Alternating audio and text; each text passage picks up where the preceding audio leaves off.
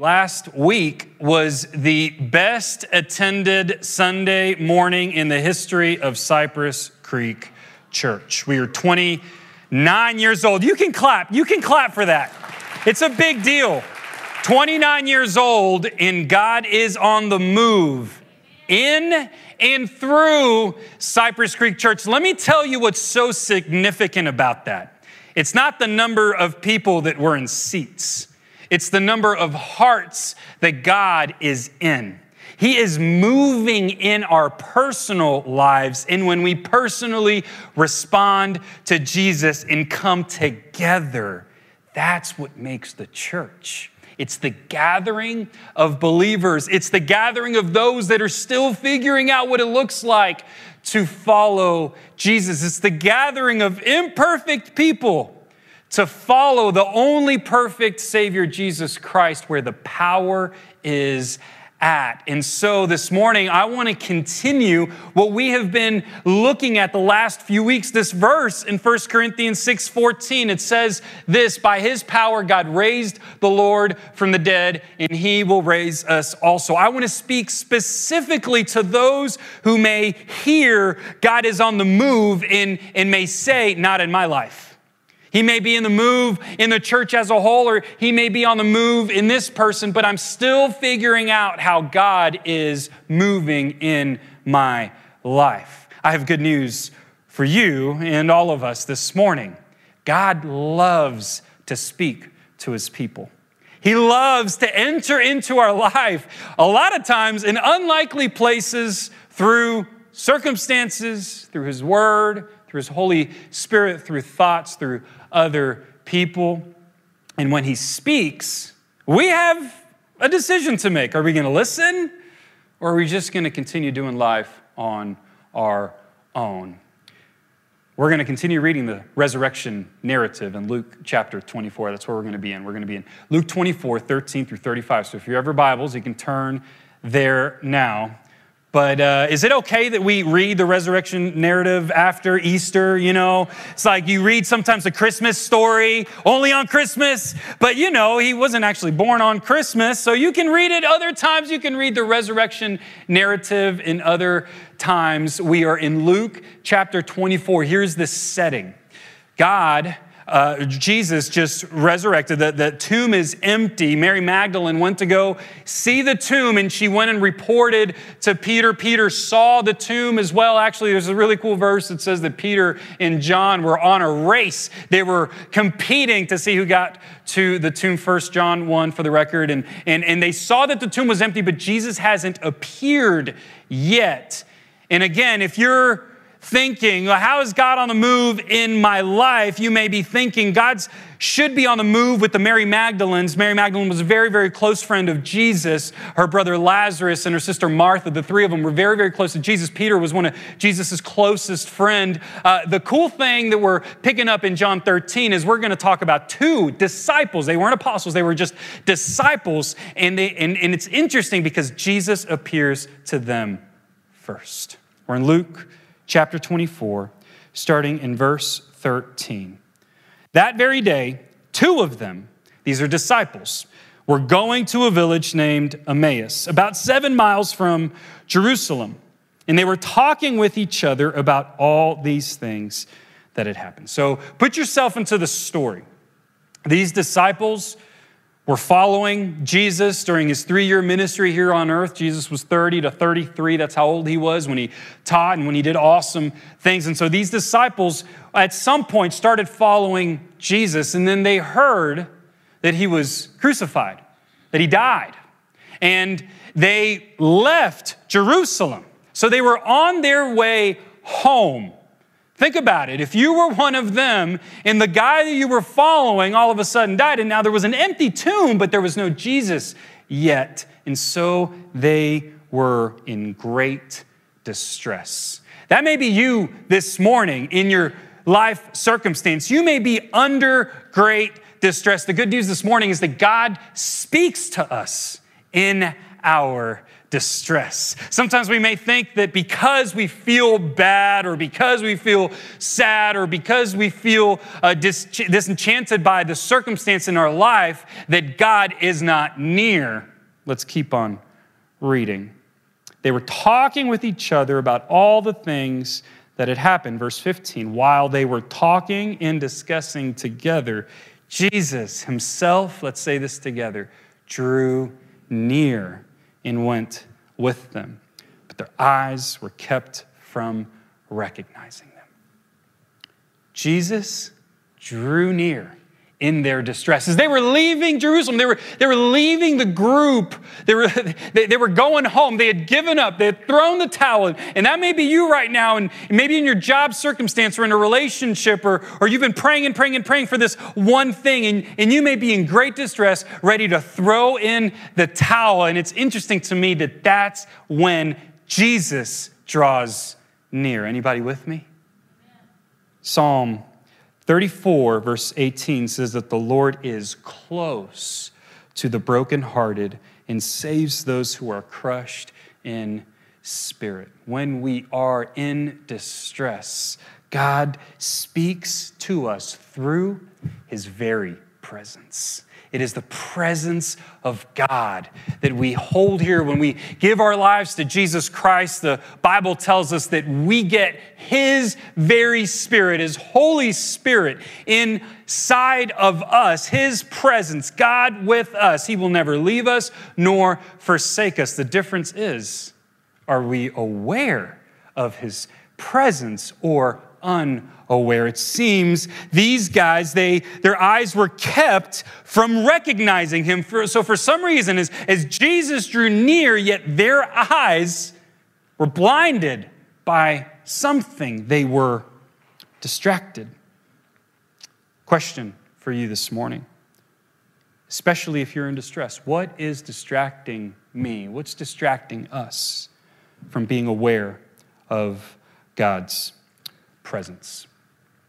This week, it was awesome. Sunday was just amazing. I mean, you talk about a high for me, literally seeing the valley through the helicopter, seeing the kids' faces.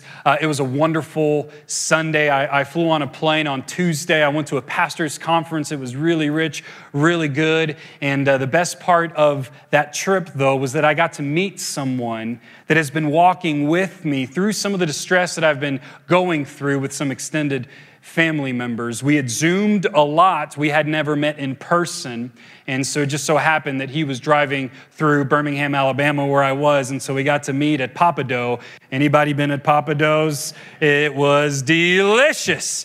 And so we had a 3-hour conversation, tears and laughter, and just so much goodness, dear friend, close counselor. And I hope that you have someone like that you can go to, especially in times of distress, someone that can mourn with you and then rejoice with you and go through the hard things of life together. I'm so grateful for that, but the story doesn't end there. I got in a cab or a Lyft. There's no cabs anymore. Actually, the Lyft driver told me that in Birmingham, Alabama, there aren't any cabs anymore because of Lyft and Uber. Anyway, that's not the point. I got in the cab, and after the conference and after this very emotional lunch, I was tired, and I'm an extrovert, and I love to talk all the time to anyone. It doesn't really matter. I can strike up a conversation and go deep pretty quick. If you don't want me to go deep, it's okay. I can hang in the shallow level as well. But I was not in that mood, y'all. I just wanted to chill on the Lyft on the way to the airport and just be quiet.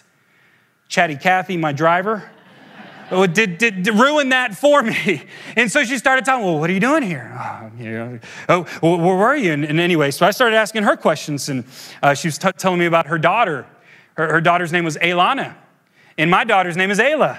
And so I said, well, it's beautiful. How do you spell Aylana? Aylana. I was like, no way. My daughter's name is Ayla, Ayla. She goes, Mr. Jose. What? And I said, yeah, isn't that cool? And so we just started talking, and she said, well, what are you doing? What are some of your dreams? And she said, well, I'm a single mom, and so I'm driving Lyft, and then I'm going to school so that I can be a counselor. I was like, I just met with my counselor. And she said, Mr. Jose, what? And I said, I know. And so we just started bonding, and then she goes, what is this? And I stopped, and I just told her, God loves us, and God draws near to his people. if we're willing to be aware of his presence.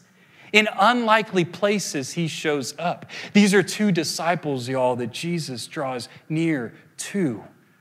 We don't even know one guy's name. We're about to learn one other's guy's name, but he just draws near in unlikely places and in unlikely ways in our distress through his presence. The question is are we too distracted by the things of life, by our schedule? These guys are on the way. God shows up on the way all the time. I loved what Blake shared with us last week, that he talks to God and even in his truck, and he even presses the hang up button as a symbol that he's having a real conversation with the real God. Anyone with me? Let's keep reading. Verse 17. And he said to them, so this is Jesus talking to these two disciples, "What is this conversation that you are holding with each other as you walk?" And they stood still, looking sad, looking distressed. Then one of them, named Cleopas, answered him, "Are you the only visitor to Jerusalem who does not know the things that have happened there in these days?" Can we just stop for a second and recognize that God loves humor? God has a sense of humor, okay? So this is this man, Cleopas, telling Jesus, the very one who was good. Do you not know anything? Did you miss the whole thing about this man doing this thing in Jerusalem? And he said to them, Jesus, again, "What things?" And they said to him, concerning Jesus of Nazareth, a man who was a prophet, mighty in deed and word before God and all the people, and how our chief priests and rulers delivered him up to be condemned to death and crucified him. But we had hoped that he was the one to redeem Israel. It's important. Yes, and besides all this, it is now the third day since these things had happened. They had hoped that God would do something, that Jesus would be the man to redeem Israel. They were disappointed. And maybe you don't think God speaks to you because you're disappointed. You're disappointed in God. You're disappointed because God didn't come through when you prayed for something, or that life hasn't turned out the way that you planned it. We're disappointed when things don't go our way, right? And they were hoping that Jesus was the one, this is interesting, to redeem Israel. When Jesus didn't only come to redeem Israel, he came to redeem all of humanity. They put God in a box. They thought, Lord, I thought you were going to do this little thing, but little did they recognize that God's plans, God's ways are so much higher and so much more significant than ours. Let's keep on reading. Moreover, some women in our company amazed us. They were at the tomb early in the morning, and when they did not find his body, they came back saying that they had even seen a vision of angels who said that he was alive. Some of those who were with us went to the tomb and found it just as the women had said. Women are always right. Anybody read that? That's what the Bible says, right? But they did not see. So they did not see Jesus' resurrected body. He's talking about Mary Magdalene seeing the tomb, telling Peter and the apostles. They went and they said, yes, that Jesus' body's not here, but where is Jesus? And maybe that's you in this season. You are disappointed. You're disappointed because things are not going your way. These guys said that he was a prophet, a man of mighty words and deeds, but they missed something key. He was not only a prophet, he was not only a miracle worker or a teacher. Jesus is the King of Kings and the Lord of Lords. And let's read how he responds. And he said to them, "O foolish ones, and slow of heart, to believe all that the prophets have spoken. Was it not necessary that the Christ should suffer these things and enter into his glory?" And beginning with Moses and all the prophets, he interpreted to them in all the scriptures the things concerning himself. God speaks to us in our disappointments through his word. That's what Jesus is saying here. He's saying, oh, foolish ones and slow of heart. We need to bring that one back. It's not slow up here. It's slow in here. That we forget what he has done. Oftentimes we're disappointed because we look forward to the things that he has not given us, and we forget all that he has already done for us. Slow of heart. He speaks to us through his word. He talks to them, beginning with Moses. So scholars say that probably Moses was the author of the Torah, the first 5 books of the Bible, which in their in their Bible, the whole Old Testament, that's the most important part of their scriptures. But he didn't just stop there. He said, and through the prophets. Later in Luke 24:44, he goes on to define the Tanakh. But here he's saying that not only does one verse, not only does one prophecy, not only does one book or part of the Bible talk about Jesus, it all talks about Jesus. It all talks about his promises. And so if that's you and in seasons of disappointment in my life, what I need to do and what we need to do is go back and read his word, because his promises are true.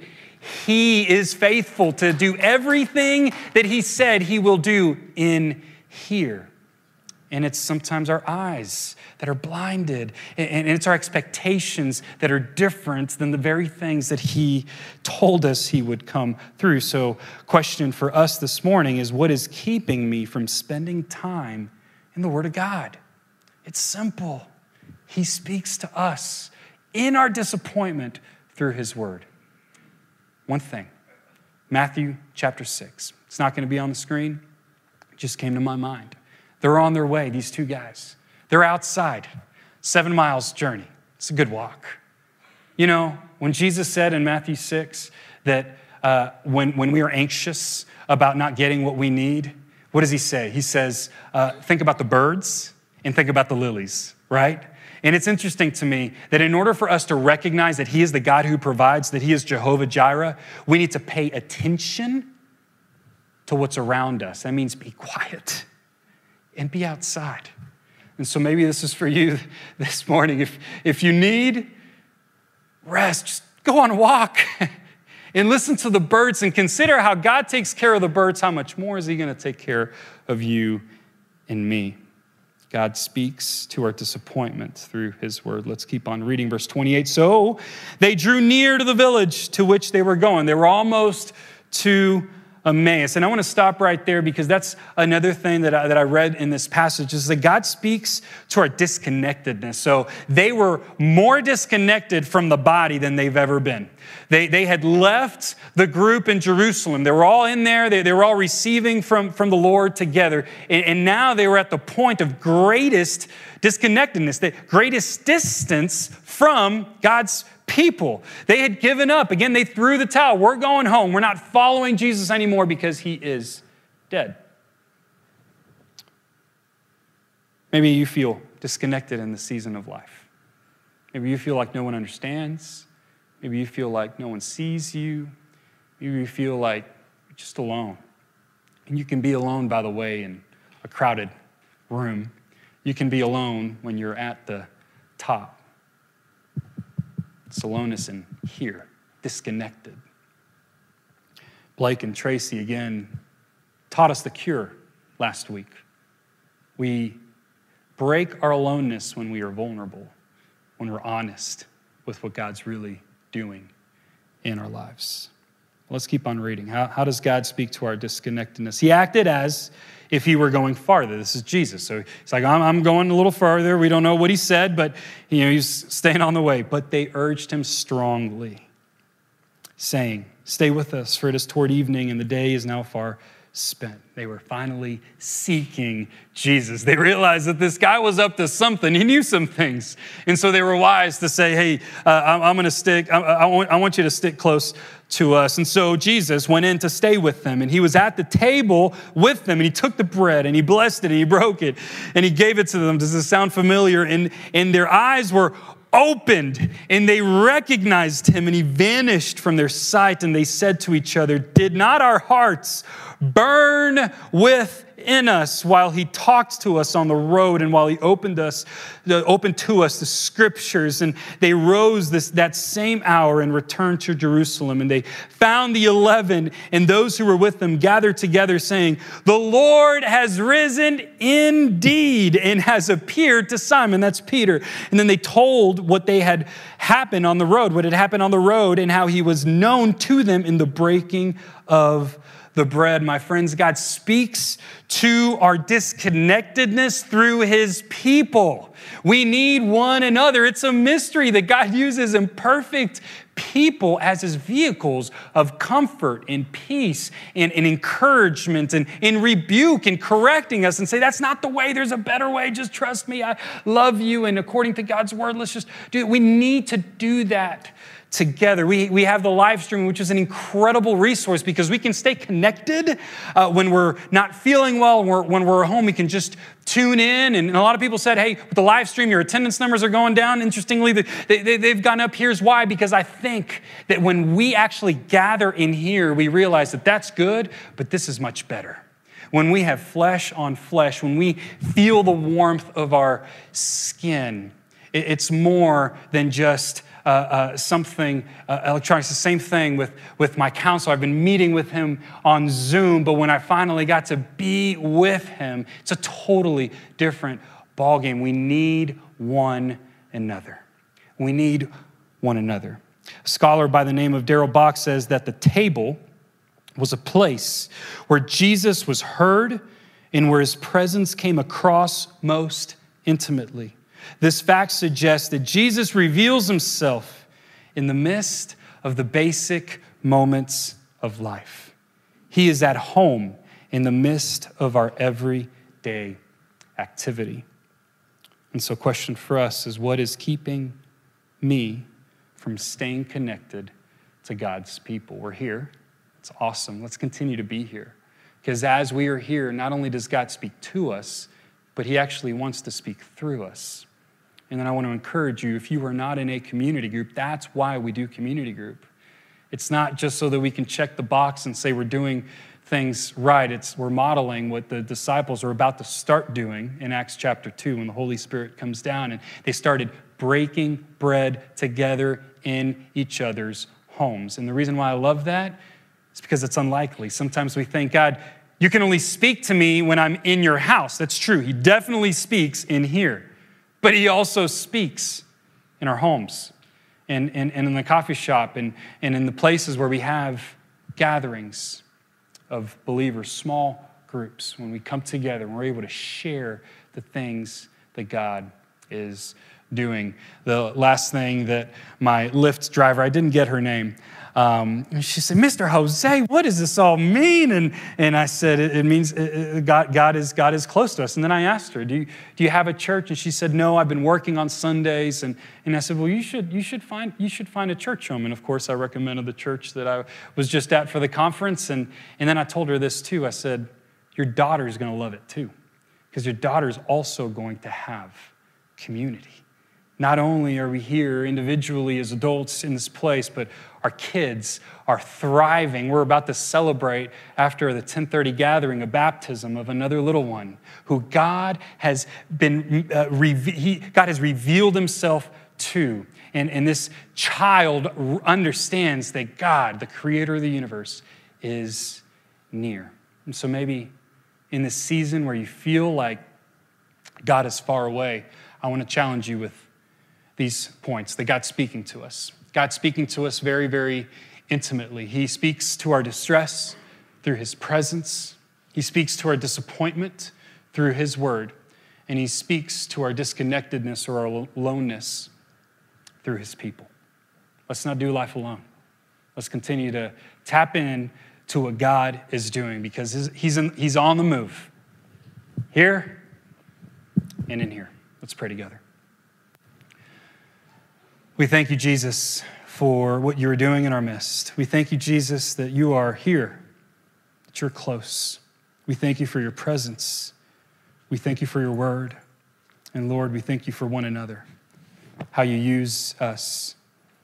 I pray for words for people. I pray, Lord, that you would give us words of encouragement, words of comfort, words of exhortation, challenging words, Lord, so that we can be sharpened and so that we can continue to see you glorified in this community.